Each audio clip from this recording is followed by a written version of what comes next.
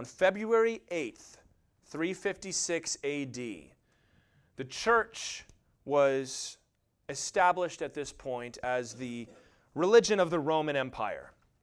And the Emperor Constantius, not Constantine, this was his son, had bought into what was called the Arian heresy.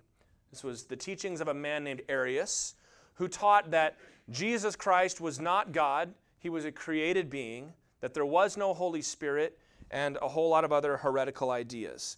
The Nicene Creed, as I'm sure you've heard of, was formulated to refute these teachings, but because the Arians had an in with the emperor got on board with that heresy and began to enforce it in the church.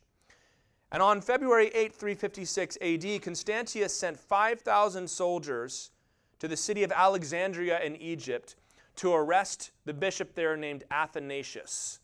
And Athanasius was the Martin Luther of his day. He was the hard-headed, insistent upon what the Word of God said, defender of Christian orthodoxy. Well, the emperor sent 5,000 soldiers to surround what was called the Church of St. Theonis. They were having a midnight prayer vigil, and the soldiers surrounded the church and said, "Send out Athanasius, and the rest of you won't be hurt."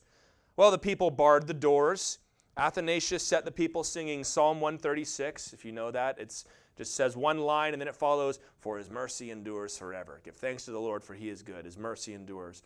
While they're trying to figure out what to do. Now, all the other clergy, the pastors, and the rest of the folks that served in the church were trying to get Athanasius out of there. They were trying to spirit him away. He says, "No, I'm not leaving. I'm not leaving until I can guarantee the safety of the congregation." And they couldn't get him to get out of there. Finally, the soldiers burst through the doors. All of the congregation of the church charged at the doors that had been broken down and began to fight and hold back the Roman soldiers from getting to their pastor. Finally, the deacons and the elders were able to get Athanasius to leave, and they took him away into the desert where the monks hid him for a very long time. And I love that story because it illustrates the bond between a pastor and his church. I'm not leaving until you guys are safe. It's like, well, we're not leaving until you're safe. And then here come armed Roman legionnaires coming to break down the doors of the church. And these unarmed people who had just come for a midnight prayer meeting rush the army to try and hold them back while their pastor can get away. That's a really cool story. I love that. There is, or there ought to be, a special bond that exists between a pastor and his congregation.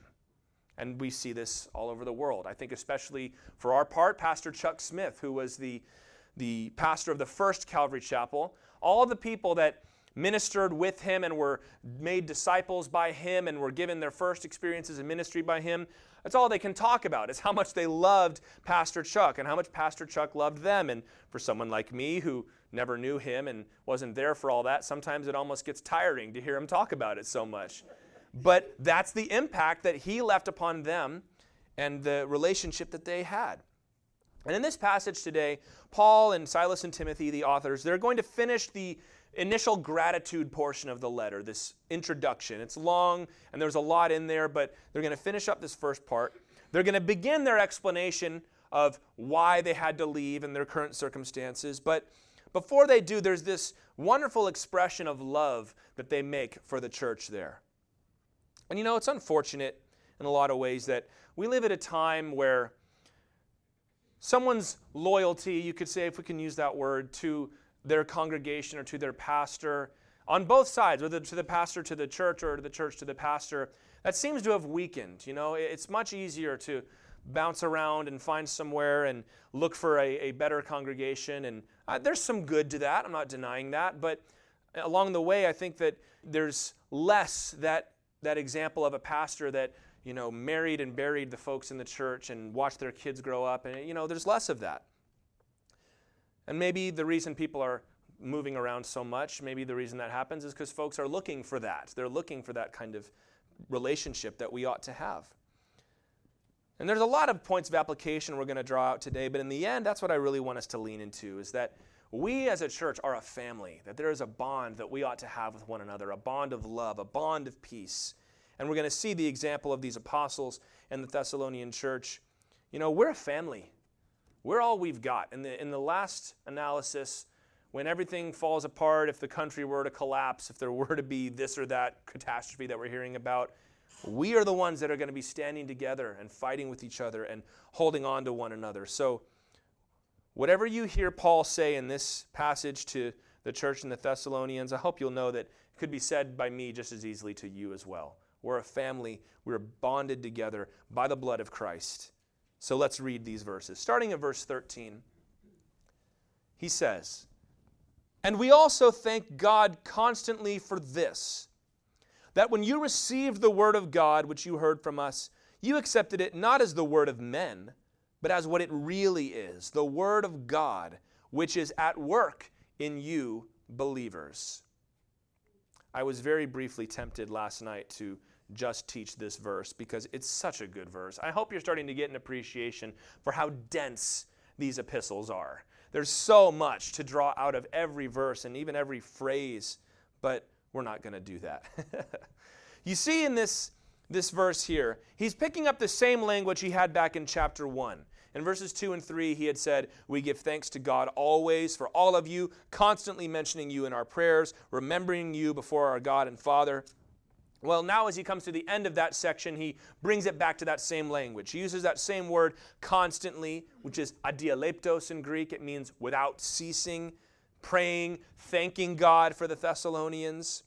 And he repeats again that they're thanking God and praying because they received the word. And the next verse is going to talk about their imitation. So this little section here is a summary of everything he just said over 2 chapters, bringing it to a conclusion. Now, that word, the word is logos. You're familiar with that word. The word that they preached, Paul makes clear, it was not just the word of men. It was not just the opinions of men. But he says it was the true word of God. This is a very common theme in the New Testament. It's very important.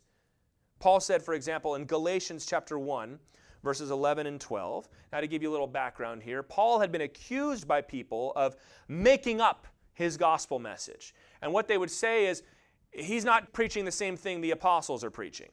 Well, Paul says in Galatians 1, 11 and 12, "I would have you know, brothers, that the gospel that was preached by me is not man's gospel. For I did not receive it from any man, nor was I taught it, but I received it through a revelation of Jesus Christ." So you see the same idea. He's saying, I'm not preaching man's ideas. It's not my idea. It's not someone else's idea. He'll go on to say in Galatians, it's not even the apostles' idea. This is God's word. You remember the story, of course. Paul was knocked off his mule on the way to Damascus, and the Lord spoke to him and grabbed hold of him and said, "Paul, you're going to serve me from now on." And Paul says he went at that point into the desert, and the Lord confirmed the gospel to him. And it's really great because while he never saw and met Jesus personally, he saw him through a vision, and by the Holy Spirit and his study of the Word, he was able to come to the same conclusions that the other apostles had taught. So that he says, when I finally came to Jerusalem and I laid out my doctrine before the apostles, they said, I've got nothing to add. This is great. Because it was the same Holy Spirit teaching both groups of people. John in 1 John chapter 1 would come at it from a different angle. He's not talking about a revelation from heaven. He refers to what we've seen with our eyes, we've touched with our hands, we've heard with the ear. He says, this wasn't made up. I knew Jesus. I talked to Jesus. I leaned against him during dinner. We shared meals together. So while both of them have the same message, they came through it by different means. Which reminds us that it's the Holy Spirit that is teaching these things. It's the inspired Word of God that brought them to the same truth. We discussed on Wednesday night in our study of the Reformation how Martin Luther and Ulrich Zwingli were coming to the same conclusions, but they had never met each other. And then when they finally found each other, it was like, hey, look, he's teaching the same thing I'm teaching, because they were reading the same Word and the same Holy Spirit was inspiring them. Now, this is important for us to emphasize today. This is our first point of application. We believe that the gospel of Jesus Christ is true. It's the word of God. It's not the word of men. And there's two aspects to that. It's number one, true factually, and number two, it's true spiritually. What do I mean it was true factually? Well, just that. We believe that there was a man named Jesus of Nazareth, that he was the incarnate Son of God, born of a virgin, that he taught the truth during his life, that he did not sin, that he died on the cross and rose again on the third day, that he ascended to heaven and is right now seated at God's right hand in heaven, which is a real place, and that he will return someday. We believe all of that is true, factually true. That if you were to get a time machine and go back in time to the days that we say Jesus lived, you could see him doing all the things that the Scripture says he did. It's factually true. But we also believe that what we read in the Scripture and the Gospel is spiritually true. All the doctrines that we read, the doctrine of sin, that we cannot save ourselves, that we are hopelessly corrupted by the rebellion against God, which we all partake in. That sin, that's a real thing. That God's grace has been extended to us and that you receive it by faith. We believe that's spiritually true. It's not symbolic for anything. It's true. We believe that those who believe on Christ Jesus will live forever in heaven and in the new kingdom that the Lord is going to bring about. And we believe that those who reject the name of Jesus Christ will burn forever in a literal place called hell. We believe those things are spiritually true. So you can't have one or the other. You say, yes, I believe that Jesus lived and he did all those things, but that's just one way. I mean, all the doctrine that came later, you can't trust any of that. A lot of cults will do that. We believe Jesus was real, but the church got it all wrong. Islam says that, for example. But you also can't believe, I don't believe any of the facts are true, but I believe the spiritual stuff. Because on what basis are you grounding all of that spiritual stuff?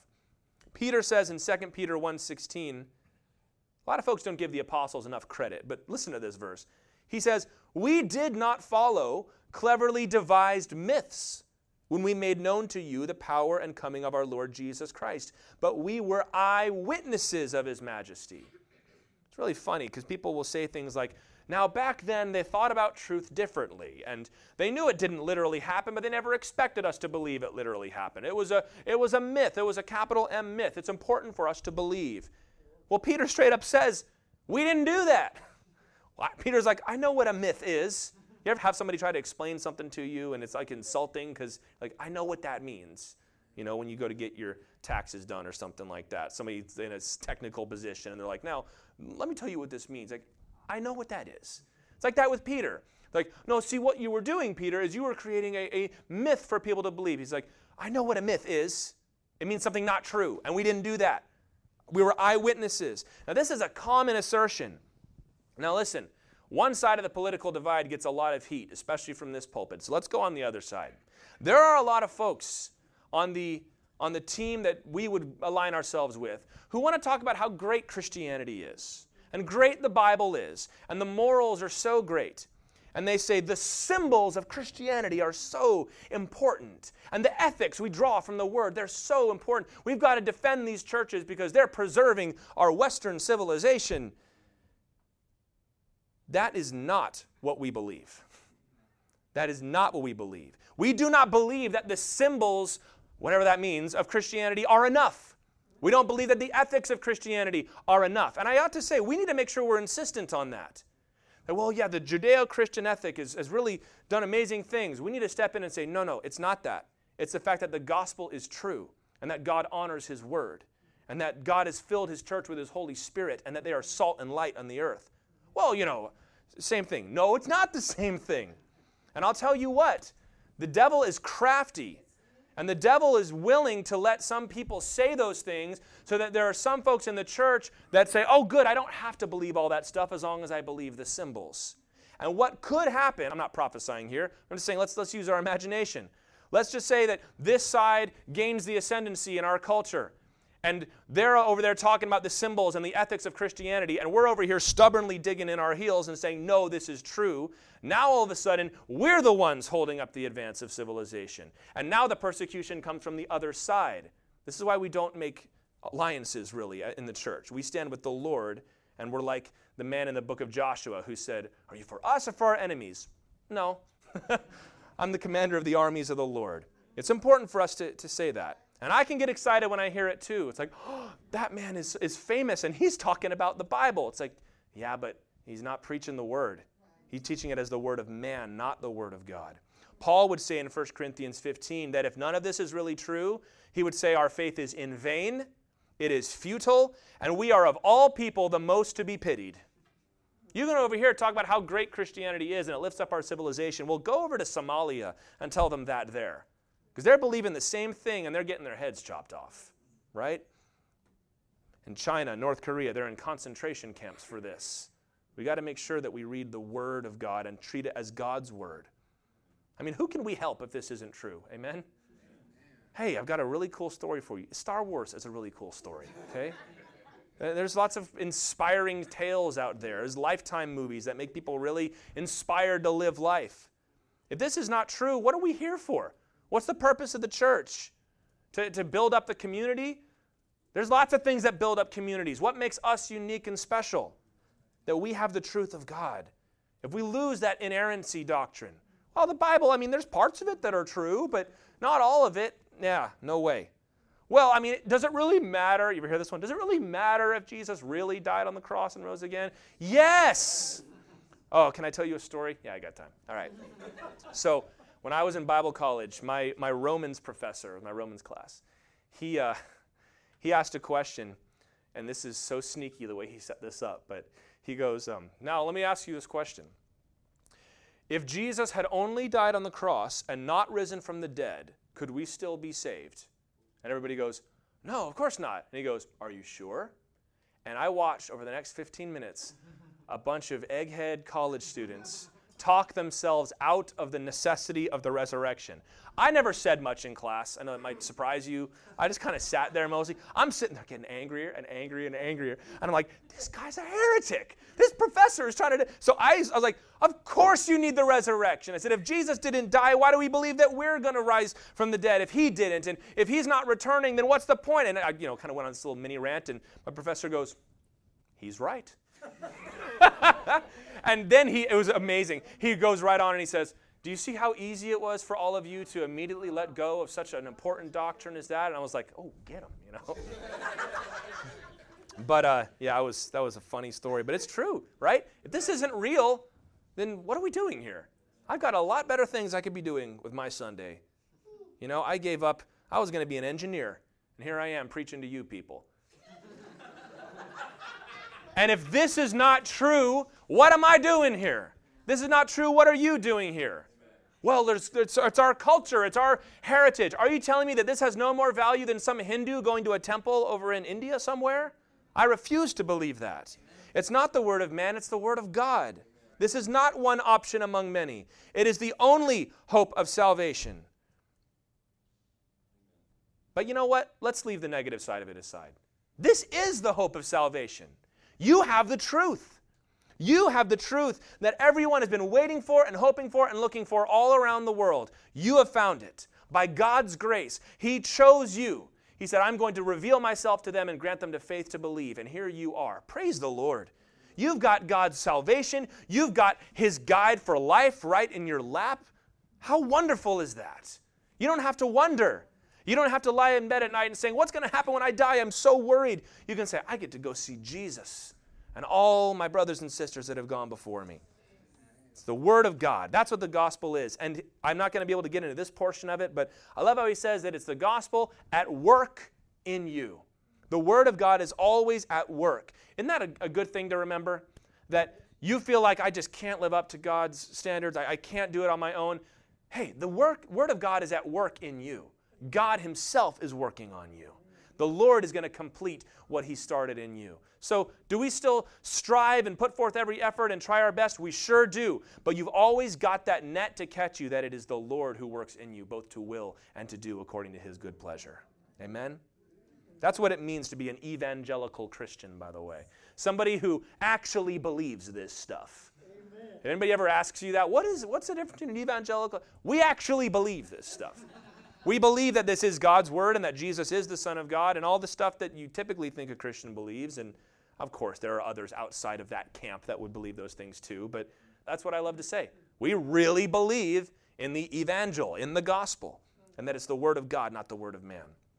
So I hope you understand that as we gather together and open up the Bible, and as I preach it to you, and as your home fellowship leaders guide your discussion, that it's not the word of men. It's the Word of God. The worst preaching moments I've ever had is when I let my own opinion sneak in there. And that's always when I get excited. Oh, I'm going to let them have it today. This is going to change the world, and everyone is going to just have a revival immediately. And then I go up, and I'm not preaching God's word. I'm preaching my word. So there's no power behind it, and it falls flat on its face. I'm not that good of a public speaker to do it on my own. Tell you what, nobody is. I hope you'll permit the word of God to be doing its work in you, both today and every day. So, see what I mean? I could have preached that whole verse today, just that verse, but let's move on to verse 14. So we're giving thanks to God that they received the word. Verse 14, for you, brothers, became imitators. There it is again. We've seen that word a lot. For you, brothers, became imitators of the churches of God in Christ Jesus that are in Judea. For you suffered the same things from your own countrymen as they did from the Jews. Okay, so again, imitators. We talked about how they imitated the apostles, and then we had a whole day talking about what they imitated specifically. But this time he's saying, you became imitators of other godly Christians. That's a good thing to do too. In particular, they're calling out the Judean churches, which would have been, of course, those churches in the Promised Land. And they're drawing this comparison. It's interesting because the church in Thessalonica probably never met the church in Judea, especially in the short amount of time we're talking here, but by their life, they're living out the same things that the Judean churches had lived out. And again, if it's the same Holy Spirit, you should expect there to be similarities. And the comparison is appropriate because both churches had endured persecution. You remember the story, we've told it about every week now, but Acts 17, when the Thessalonian Jews stirred up a mob, said they got a lot of the rabble in the marketplace, and they dragged Jason, who was hosting the apostles, to the city square, and they said, these folks who have turned the world upside down have come here too. And it was so dangerous that the politarchs, the city officials, said, you're going to have to give us some security here in case your people cause some stuff to be broken, you know. So that was a big deal. They chased them out of Thessalonica. They went to Berea. Those same Jews came to Berea and ran them out of Berea too, and that's why Paul went to Athens. And from this passage, we can see that persecution only continued. It didn't stop when Paul left. Because you remember, the synagogue, it says in Acts 17, had lost many devout Greeks and leading women.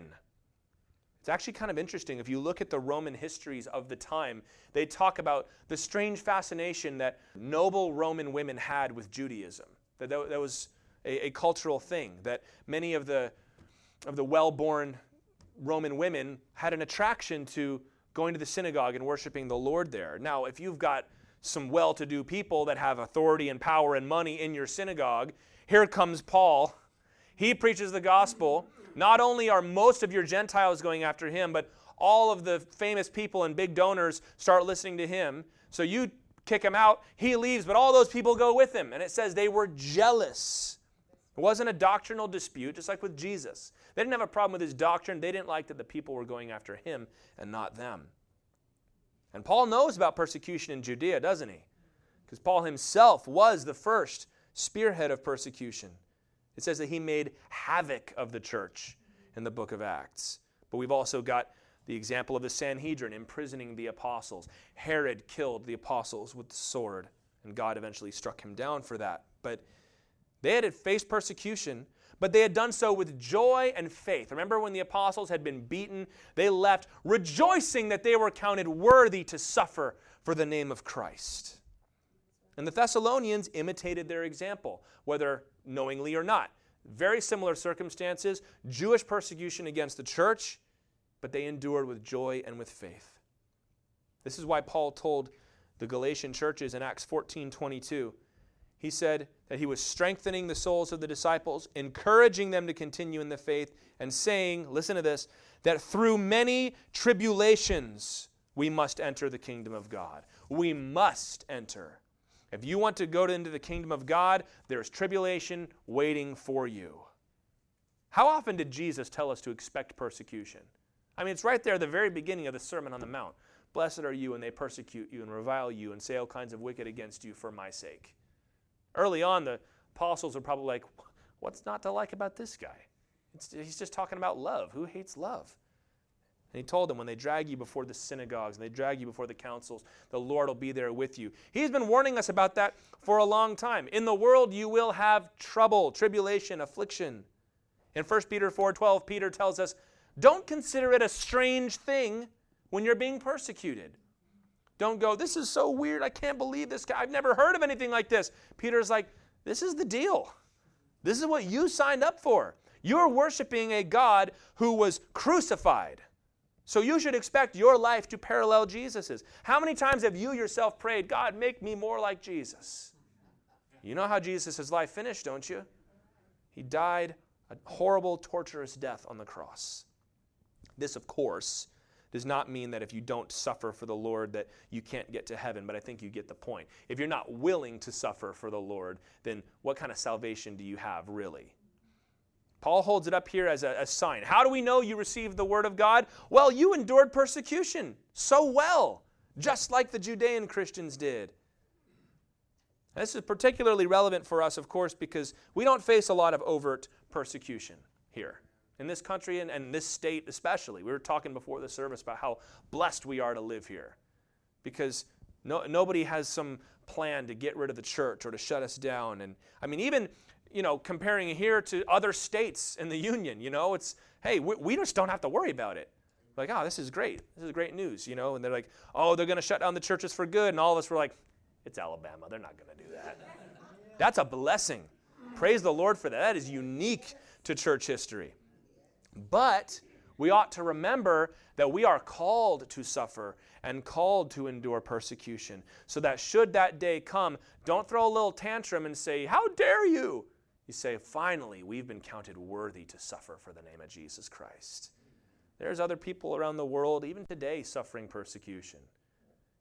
The Chinese churches over the last several years, they were required to remove the steeples from their churches because you're not going to be taller than any of these other buildings. You're not allowed to have crosses in the church, but you are required to have a portrait of the dictator. How'd you like a required picture of the president hanging right over there, but we're not allowed to have a cross in this room? How'd you like that? In France, you saw this last week, 3 Christians were killed in their church in France. Now, were that to happen here, are you spiritually prepared to suffer in such a way? If some crazy man came in here with a gun, are you prepared to die for the name of Jesus Christ? And the thing is, even in this country, even if there were, and there are in some places, there are some officials that, I don't know if it's a particular hatred for the church or if they just like being in charge. They're throwing their weight around with some of these churches. But those churches have support of millions of brothers in Christ and even non-Christians. They've got free legal counsel that they have access to. They're allowed to speak. They have courts. There's all this going on. What if you had none of that? What if there was some kind of crazy revolution where now none of those rights that you're used to are permitted any longer? And now they start passing laws about the church and about Christians and how you can raise your kids. Would you rejoice? 2 Timothy 3:12 says, indeed, all who desire to live a godly life in Christ Jesus will be persecuted. And you know how you'd react in those situations? How do you react when the little stuff happens? When somebody teases you at work for being a Christian. When somebody just goes on a little rant on TV about those horrible evangelicals. How do you react in those moments? When it's time to go out and evangelize and share the gospel, are you afraid? You think, no, if it was the real deal, I'd be ready. That's not how it works. You play like you practice. And if you can't be faithful in small things, you won't be faithful in the big things. I'm not trying to bring anybody down. I'm just calling you to go home and evaluate yourself. Say, Lord, am I ready to die for you? Am I ready for that? Am I ready to have the gun to my head or my family's head? And say, deny Jesus Christ, renounce him, or we're going to blow her away. Or you're going to have to watch your kids die in front of you. Are you prepared? When Peter's wife was being crucified, that's what they did. In order to get Peter to renounce Christ, they crucified his wife first in front of him. And during that whole time, Peter was calling out, don't do it. You keep going. You endure. Jesus is waiting on the other side. And then Peter, of course, was crucified upside down because he said, I'm not worthy to die the same way Jesus died. If you have truly believed that word, the word of God, then suffering of any kind is a cause for joy because it forms Christ in us, and persecution most of all. So steel your mind in Christ. Let the Lord search your heart. Don't love life so much Or don't love even freedom so much that you would resent the opportunity to suffer for the one who suffered for you. There's that old Moravian saying, they'd say, Christ is worthy of the reward of his suffering. So that's how Paul knew, and Silas knew that these people were the real deal, because they endured suffering with joy and with faith. May we do the same. Moving on, verse 15 now. He's still referring to the Jews from the previous verse, who killed both the Lord Jesus and the prophets and drove us out and displeased God and oppose all mankind by hindering us from speaking to the Gentiles that they might be saved, so as always to fill up the measure of their sins. But wrath has come upon them at last. So talking about the Jews, these verses have been used by some as an excuse for anti-Semitism, hatred of the Jews. It's also been a point of accusation against the church that, see, the Bible is just full of hatred of the Jews. That, of course, is not the case, but let's explain this a little bit. He says, you had to defend yourself against the Jews who killed both the Lord Jesus and the prophets. Now, that is, of course, true. They arrested Jesus Christ. They delivered him over to Rome to be killed. And when Pilate said, shall I crucify your king? And they said, we have no king but Caesar. And they said, his blood be on us and on our children. They killed Christ. That does not exclude the fact that it was also the Romans who killed Christ. And it also does not exclude the fact that you and I, our sin, put Christ on that cross.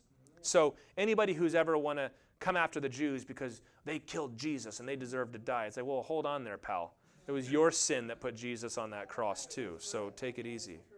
He says they drove us out. I don't know if by saying drove us out, if he's referring to them being ran out of Thessalonica, or if that's referring to the scattering that happened in Judea, because he seems to be talking about the Judean Jews here. Not sure.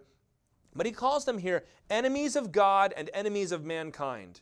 Now, if you were to stop there, that sounds a lot worse than it actually is, right? See, it says right there, the Jews are the enemies of God and the enemies of mankind. Therefore, we've got to shut down Israel, and they're running the media. It's like, okay, slow down. All right? You've got to keep reading. Why does he call them enemies of God and mankind? Because they were trying to hinder the spread of the gospel to the Gentiles. The specifics are important here, because there are crazy folks that want to use them as a weapon, and other folks that want to use it as a weapon against us. We have to know what it says. Of course they persecuted the church. Paul was himself a persecutor of the church. And if the gospel is true, we believe it is, that anybody, whoever they are, who tries to hinder the spread of the gospel is an enemy of God and an enemy of mankind. In this particular instance, both examples he's referring to, that persecution had come at the hand of the Jews. And how many times in the prophets has it said that the Jews have rejected God's prophets and rejected God's word? So this is what Paul is echoing here. And we should also add, Paul and Silas and Timothy were all what? Jews. And most of the people in that church were Gentiles or Jews. So the idea that this is anti-Semitic is ridiculous. I mean, we don't have time, but read through Romans chapter 9, where Paul just goes through this long list of, I'm brokenhearted for my people, the Jewish people. I wish they would come to Christ. They've been given so much. They had the Messiah and the law and all the prophets, but they rejected all that. And he goes all the way through chapter 11, where he talks about how God will redeem Israel in the end. And we believe all that. As those who love Jesus, we love Israel. We love the Jews. If you don't, you need to check your heart. Jesus Christ. The word Christ, Christos, is a Greek word that translates a Hebrew word, Mashiach, which means Messiah. You worship the Jewish Messiah. You are participating in the Jewish hope. You are, as Paul would say in Romans, you are a wild olive branch that got grafted onto the tree. And he reminds us in that chapter 2, don't get all uppity, Gentiles. I was grafted in. That makes me special. Paul actually says, God brought you on. He could snap you right off if he wanted to. So just cool your jets, Gentiles. There's no place for that kind of hatred here. I've gone on this in detail before, how the Lord is going to redeem Israel. But I hope we've learned our lesson, even through history, about this kind of teaching. Even if it comes from a Christian pulpit or a Christian pen, so-called. Folks that want to stand up and blast the Jews. And hatred of the Jews is a spiritual thing because they're God's chosen people. So that hatred has an ability to morph itself to apply to any group of people. On the right wing right now, we see people who are, of course, standing up again for our civilization and our culture, and there are crazy people that say, and the Jews are always wanting to subvert that because they never really belong to our culture. That's messed up. You got folks on the other side that have the whole intersectional thing going on, and anybody who's in power is automatically evil, and you could see how it's just a hop, skip, and a jump to say, well, there's a lot of Jews in positions of power. That makes them evil, and now we're right back to the same place we were before. It's not, no one has a monopoly on this because it's a spiritual thing. They're God's chosen people still to this day. We love them for that reason, and we pray for them and weep for them for that reason. And that final phrase there, he says, wrath has come upon them at last. What is he talking about here? That phrase, at last, it's actually aistelos in Greek. It means unto the end. So we're not quite exactly sure how to translate that. Sometimes it doesn't make it. But the telos is the end of something. It's the purpose of something. So wrath has come upon them to the end. It's either referring to, I think, one of two things. Number one, he's referring to the spiritual blindness that God had sent to Israel. Or number two, he's referring to the imminent destruction of Jerusalem. In AD 70, you might know this, the Roman general Titus would sack Jerusalem, destroy the temple, and scatter the Jewish people for thousands of years, as Christ prophesied in Matthew and Luke and other places. But here's the deal. That event was 20 years away at this point. Remember, Thessalonians was written around 50 AD. So this has not happened yet. So either Paul is writing prophetically, referring to what Jesus said, or he's not referring to that.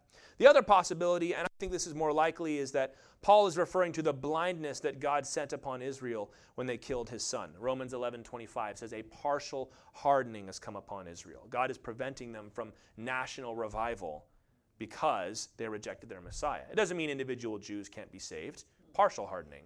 But that's the big deal. Luke 13:35, Jesus said, your house is left to you desolate until you say, blessed is he who comes in the name of the Lord. Until you can recognize who I am as the Messiah, then I'm not returning your blessing here. So I think that's what Paul's referring to. That's the judgment that's come upon them. But we also know that the destruction of Jerusalem was part of all that. It was part of God's reprimand of Israel. So I think both are appropriate here. And both will not be remedied until the day of the Lord, until Jesus returns. We read that the tribulation period is called the time of Jacob's trouble. What would it take? Just think in your contemporary understanding. What would it take in order to get the Jews as a whole and the nation of Israel especially to reject all of their Jewish traditions and turn to the Lord Jesus Christ as their Messiah? What would it take? You know what it would take? It would take 7 years of great tribulation. God is going to use it to wake up the nation of Israel. And we read in Zechariah and elsewhere that when they finally are given that spirit of repentance and they weep like someone weeps for their firstborn child and they call in the name of the Lord and Jesus comes back and delivers Jerusalem finally in the very end and sets up his kingdom. And because we're looking forward to that redemption of Israel, to say it again, we're rooting for them. That doesn't mean that every decision that political Israel makes is the right one. We want them to come to the Lord Jesus Christ. But we also root for them because the Lord told Abraham, I'm going to bless those who bless you, and I'm going to curse those who curse you. So we pray for the peace of Jerusalem. We love the Jews, and we despise any kind of racial hatred or weird conspiracy theory that people want to float out there. You should have a spiritual suspicion of that. Not just, oh, come on, give me a break. You're telling me that there's secretly a cabal of Jews trying to ruin the world? That's what Hitler said and all those other crazy people. But they still say it today. That's ridiculous on the face of it. But you also need to have a spiritual reaction to that. Say, I see the spirit of Satan in that. That's the spirit of the enemy in that, coming against God's people. So I hope I've made that abundantly clear. You're never going to hear me preach that, but it's an accusation that you'll hear, especially from Jews as well. It's like, well, it says right there that we're enemies of God, enemies of mankind. And it's like, well, we need to make sure we understand what that means, and we say it in love always. Verses 17 and 18, we've got to go faster here. But since we were torn away from you, brothers, for a short time, in person but not in heart, we endeavored the more eagerly and with great desire to see you face to face. There's a verse that describes 2020, isn't it, with the pandemic and everything. Because we wanted to come to you, I, Paul, again and again, but Satan hindered us. Okay, so verse 17 really is the beginning of a new section, and that's going to run to the end of chapter 3, but I wanted to wrap up this commendation of the church here. He's going to explain they were forced to leave suddenly, and he's going to run through what happened when they were gone. And he's trying to remind them, look, we didn't want to leave. We wanted to come back, and we did try. He says, we were torn away from you. That word is aporphanizo. You can hear it in there. It's orphan, aporphanizo. It says, we were orphaned, like we were bereft. We lost you, but not in heart. He says, we never forgot you. We were separated in person, but not in heart. And Paul even names himself here because you'll remember Paul was the one that fled Berea to Athens alone. Silas and Timothy remained, and we know at least Timothy was able to go back. So Paul is trying to draw himself out here. And verse 18 says, they tried to come, but Satan hindered us. Remember, we're not just facing physical enemies, but a spiritual enemy, which is why we love the people that oppose us even though they're coming after us. We pity them because they're pawns of Satan. And the next chapter is going to outline all that in detail, so I'm not really going to get into that. But remember, they're writing from Corinth here. It's a long way away. All we need to know today is the love that these people had for the Thessalonian church. 2 Corinthians 11:28, Paul runs through that big long list of all the things he's gone through. Trouble from robbers, trouble from shipwreck, trouble from all the rest. And then at the very end, verse 28, he says, and apart from other things, there is the daily pressure on me of my anxiety for all the churches. I can vouch for that stress. I can vouch for that fear. When you are a shepherd of souls, you can't live life for people, and that's hard. I can stand up here and preach. You can come up afterwards and I'll pray for you. You can ask for my advice and I'll give it to you. I'll go home and think about you and ask the Lord for what to say and ask God to give you grace, but I can't do it for you. I can't, and that's hard. And when we're separated from each other in person, that makes it even worse. Because, if somebody does something crazy or something bad happens, we say, look, I'll see you on Wednesday. We'll talk then. But, when we went through the pandemic and we couldn't be together, I was stressed. Not for me. I wasn't worried about myself. I was stressed for you. It's like, what's going to happen? And I was thinking of individual names, individual people, because I know your situations and your stories. And I'm like, oh, Lord, I know it's going to be hard for her because of this situation, for him dealing with all that. And it's tough. I never, ever want to be separated again like that.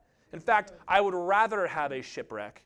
I would rather be beaten in the public square, because if I can come back here and we can be together, I can deal with that. Isn't that true? You can go to work and have the worst day. If you can come home and there's your wife and your kids, it's okay. It's like, all right, you know what? That stinks, but this is okay. This is okay. And that's what Paul was feeling, and I understand how he feels there. Verses 19 and 20. I love these verses. They are pastoral verses, and let's read them. Verse 19 and 20. For what is our hope or joy or crown of boasting before our Lord Jesus at his coming? Is it not you? For you are our glory and joy. Some of the most tender and heartfelt verses in the entire New Testament here. This is what the church of Thessalonica meant to Paul and Silas and Timothy. He calls them their hope, their joy, and their crown of boasting at the coming of Jesus. So he's referring to that return. Remember, in Thessalonians, we're talking a lot about the second coming, about the rapture, so there's a lot of references to the return of Christ. And he says, what is my hope? What am I looking forward to at the return of Christ? It's the church. What gives me joy to know that Christ is returning? It's you guys. What's my crown of boasting? It's the church. And that word for crown is the Greek word Stephanos. Now, this can refer to a royal crown, but most of the time it refers to what you'd call a laurel. It was the wreath that would be put on the head of not a king, but a conqueror or an athlete. That they would win the race or they'd win the battle, and they would come and they would get a laurel wreath. They would get a Stephanos on their head. And most of the time in the Bible, we'll get into this another time in detail, but when it refers to the crowns that we're going to wear when we stand before the Lord and we're going to win the crown of righteousness, it's that kind of crown. It's like, I've run the race well, therefore I win the laurel. Or I fought the fight well and I get the laurel. This is what he's talking about. He says, my Stephanos, my crown of boasting. So a crown of boasting, again, it's not so much the royal crown. It's like, who's going to brag about being king? It's like, I'm king. This is the way it is, But if you, a medal around your neck or a crown on your head like that, it's a way of saying, hey, I won. I did well. This was my victory. I worked hard and I won the trophy. There it is. The crown of boasting. And he says, you are my Stephanos. You are my boasting when Jesus returns. I do exhort you on your own time to go read 1 Corinthians 3, where Paul talks about the judgment seat of Christ, where God is going to evaluate all the work you've done for the Lord, and some of it's going to get burned up, and some of it's going to last forever, and he's going to reward you for what you've done. It's not a matter of salvation, but it's a matter of rewards. You've come to the end of your race. Now, who's going to win the crown? And Paul says that what will make the return of Jesus a glorious personal moment, it's going to be glorious because Jesus is there, but what's going to make it great for me is the presence of the Thessalonians in their sanctified, glorified state. You ever go somewhere or you see something wonderful, but nobody's there to experience it with you, and it's just a little less special? Let me give you a silly example. Last year, the Washington Nationals baseball team won the World Series, and I was alone downstairs watching it on TV, and I was so excited, and I hollered and woke everybody else up. But this was so cool, but it's like, oh, I need some folks here. I need some people to high five and celebrate and be, ridiculous and set off fireworks in the yard and all that. And you want folks there. And this is kind of what Paul is saying is like, Jesus is going to come back. It's going to be glorious. But what makes it even more glorious is that we're all going to be together on that day. That's so cool. And he says in verse 20 that you are my glory and my joy. They had no glory as pastors. Paul and Silas and Timothy, they were getting beat up. They were getting imprisoned. They were getting run out of town. They were getting mocked in the public square. We look at them now, oh, how glorious to be an apostle. No, not then it wasn't. It's glorious now, but it's not glorious then. They got no praise. They got no recognition. Even the Christians in Jerusalem didn't like Paul very much, but they had the church. That's my glory. He said, you're my glory. My joy is you. John would write in 3 John 4, I have no greater joy than to hear that my children are walking in the truth. And parents, you know how that feels for your own biological children. It's true for your spiritual children as well. It's really interesting. A pastor's eternal destiny and his everyday life is tied up in the people he serves and the people he teaches and loves. And that becomes the greatest source of both joy and pain for a Christian leader and teacher. I was a youth pastor for 7 years, and a lot of, it's a little different than this kind of situation because the kids were always coming in and out. You have them for a year, 2, 3, 4 at the most, and then they're gone. And so a lot of kids went through there at one of the most significant times of their lives. Getting good news about a young kid I poured into, that just brightens my whole day.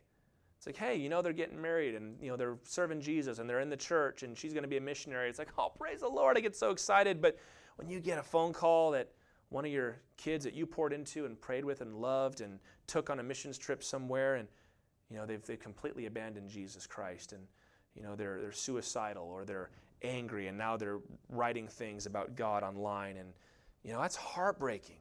It's almost a point like, if it's bad news, don't tell me. I don't want to know. I don't want to, because it breaks my heart. And, some people can hear bad news and kind of say, oh, that's terrible. Well, let's keep going. When it comes to the people that I, as a pastor, have loved and ministered to, I can't just shake it off. Because I've poured off my whole life into these people. This is one reason why Calvary Chapel, as an association and as a movement, this is nothing official. This is no policy. But we have a tradition of staying in one place to do ministry for a long time. That's sort of the culture there. And no one would get mad at you if, you bounced around. A lot of other denominations will do that, which is not a wrong thing to do. But we see the value of staying in one place, putting down roots, living among the people, watching them grow, watching them be around you, enduring the accusations and all that, so that you can develop that bond that you ought to have. I'll tell you guys, it takes time to build up that love and connection. But all throughout the week, let me tell you, I'm thinking about you every single day of the week.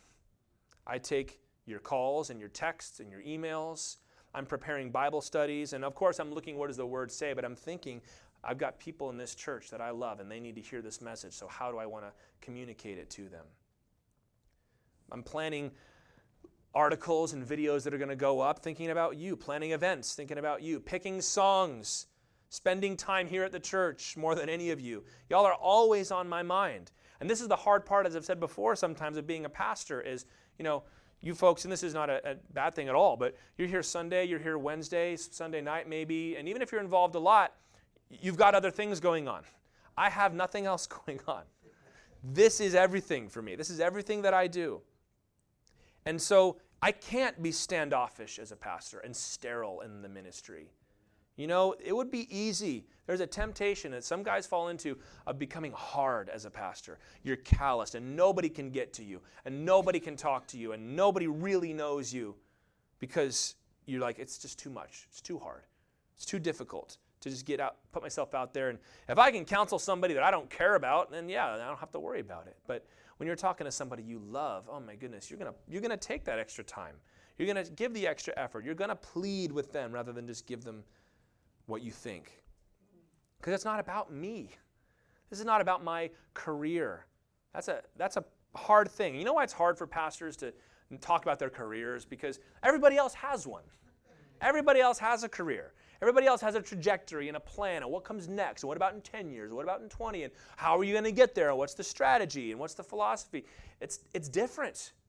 What I do is different. And if you're called to be a pastor or a missionary, it's different for you. You can't think about it in those terms because people can tell. Can't you tell when somebody is using you as a stepping stone to get somewhere better? Amen. That's hard, man. I've been in those situations. I've talked to those guys. Well, I'm going to be a youth pastor for a while, and then I'm going to step up and probably take a small church. And then once I establish myself there and made some connections, I'll find something bigger. And that's when I'll really start to publish, and then my books will sell, and then I'll be up at the top. And, I think probably within 10 years, I'll be leading national stuff. And I can't do that. Paul couldn't do that. That's so carnal, isn't it? It's not about that. My duty is to love you and minister the word to you. I'm a shepherd. And a shepherd, you don't become a shepherd so that you can climb the ladder, Shepherds don't have a career path ahead of them. They sit out there in the fields with their shepherd's crook and their harp like David, and they've got nothing else to do except love the sheep and worship God. That's my job. When I stand before God, my glory is not going to be, oh, those messages you preached were fantastic. Oh, you wrote a book. How marvelous. They're still reading that book. They're writing biographies about you. They're singing your praises. That's not going to be anybody's glory. My glory when I stand before the Lord is going to be you guys. That we're all going to be together. Those that I have led. And you know what? James chapter 3 says, I'm going to have a harsher day on Judgment Day than you will. So if you're not a pastor, count your blessings. James 3 says, let not many of you become teachers, knowing that we will receive a stricter judgment. Because I don't just have to answer for me. I've got to answer for you too. Hebrews 13:17 says, obey your leaders and submit to them, for they are keeping watch over your souls as those who will have to give an account. The Lord is going to run through all of y'all. And when he's evaluating your life, he's going to have me right there. Okay, you were their pastor from here to here. So how do you explain this? They believed that, and you never addressed it. They were allowed to continue in that, and you knew about it, and you said nothing. How dare you? You were their shepherd. That's not going to excuse you, don't get me wrong, but I'm going to have to give an account for you and everybody that I've ever taught and pastored and loved and shepherded, which is also why Hebrews 13:17, the second half says, let them do this with joy and not with groaning, for that would be of no advantage to you. With joy and not with groaning.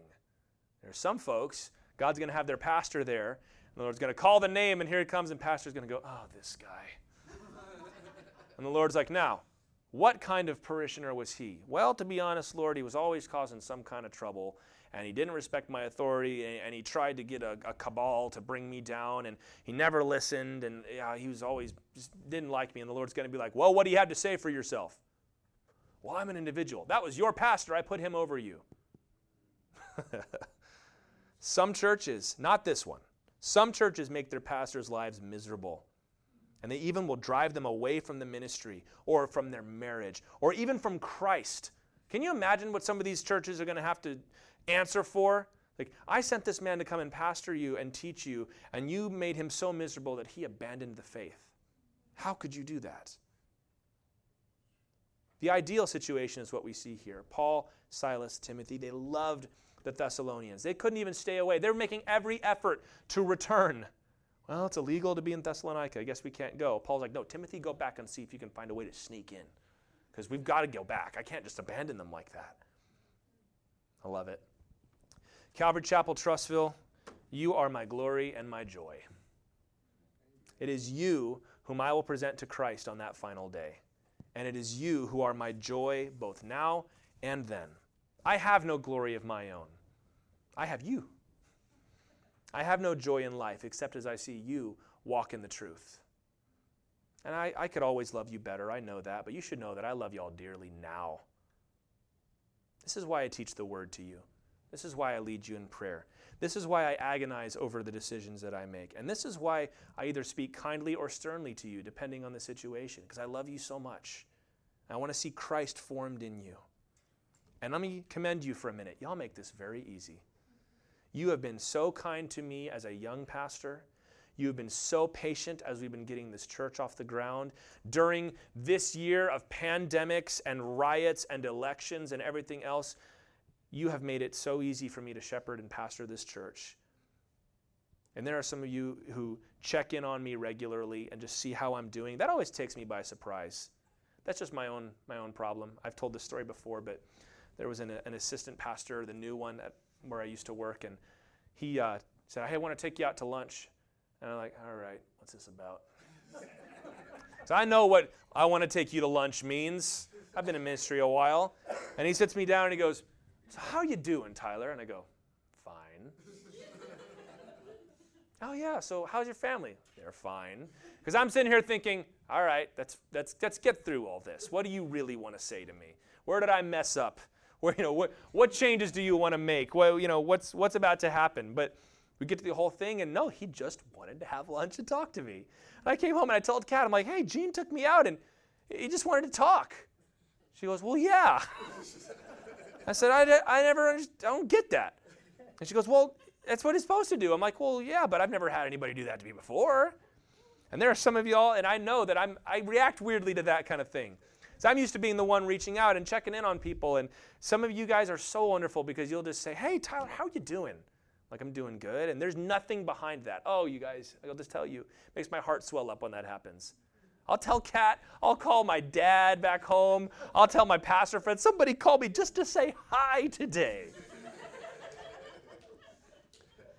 And listen, there's nothing wrong with you guys calling when you have questions or concerns, obviously, but I'm trying to tell you guys, you have made ministry so easy, and I go to these conferences, and some of these guys, they're just beaten down in the ministry. They're like, I've got to go back, and I've got to deal with that guy again. And she's going to be there, and he's on the board, and I can't get him off. And they're trying to do this thing, and they're taking this away from me, and that home fellowship just it's become a cancer on this church. I don't know what to do, and it can get like that. But you guys are not that way, and I can't thank you enough.